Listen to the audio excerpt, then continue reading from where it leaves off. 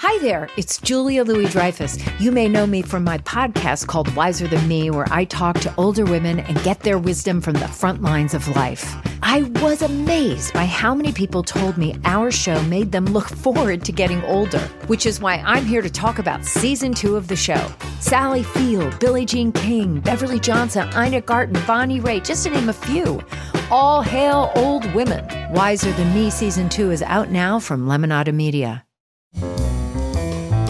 This is Merriam-Webster's Word of the Day podcast for Friday, March 4th.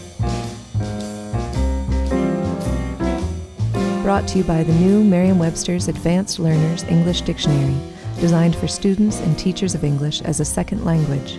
Learn more at learnersdictionary.com. The word of the day for March 4th is Raffish, spelled R-A-F-F-I-S-H. Raffish is an adjective that means marked by or suggestive of flashy vulgarity or crudeness.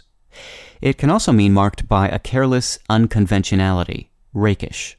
Here's the word used in a sentence from Ken Follett's 2010 novel, Fall of Giants. They rode a bus a few stops and got off in the Raffish suburb of Chelsea, a low-rent neighborhood of artists and writers. The word raffish sounds like it should mean resembling raff. But what is raff? Originally, raff was a word meaning rubbish. It derived from the Middle English word raff, R-A-F, and it was used for trash and refuse back in the 1400s. Around a century later, English speakers were also using the word riffraff to mean disreputable characters or rabble. The origins of riffraff are distinct from the rubbish sense of raff. Riffraff derived from an Anglo-French phrase meaning one and all. By the mid-1500s, the similarities between raff and riffraff had prompted people to start using the two words as synonyms, and raff gained a rabble sense.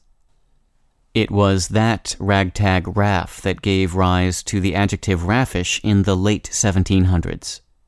I'm Peter Sokolowski with your word of the day. Visit the all-new learnersdictionary.com, the ultimate online home for teachers and learners of English. A free online dictionary, audio pronunciations, custom study lists, and interactive exercises are available now at learnersdictionary.com.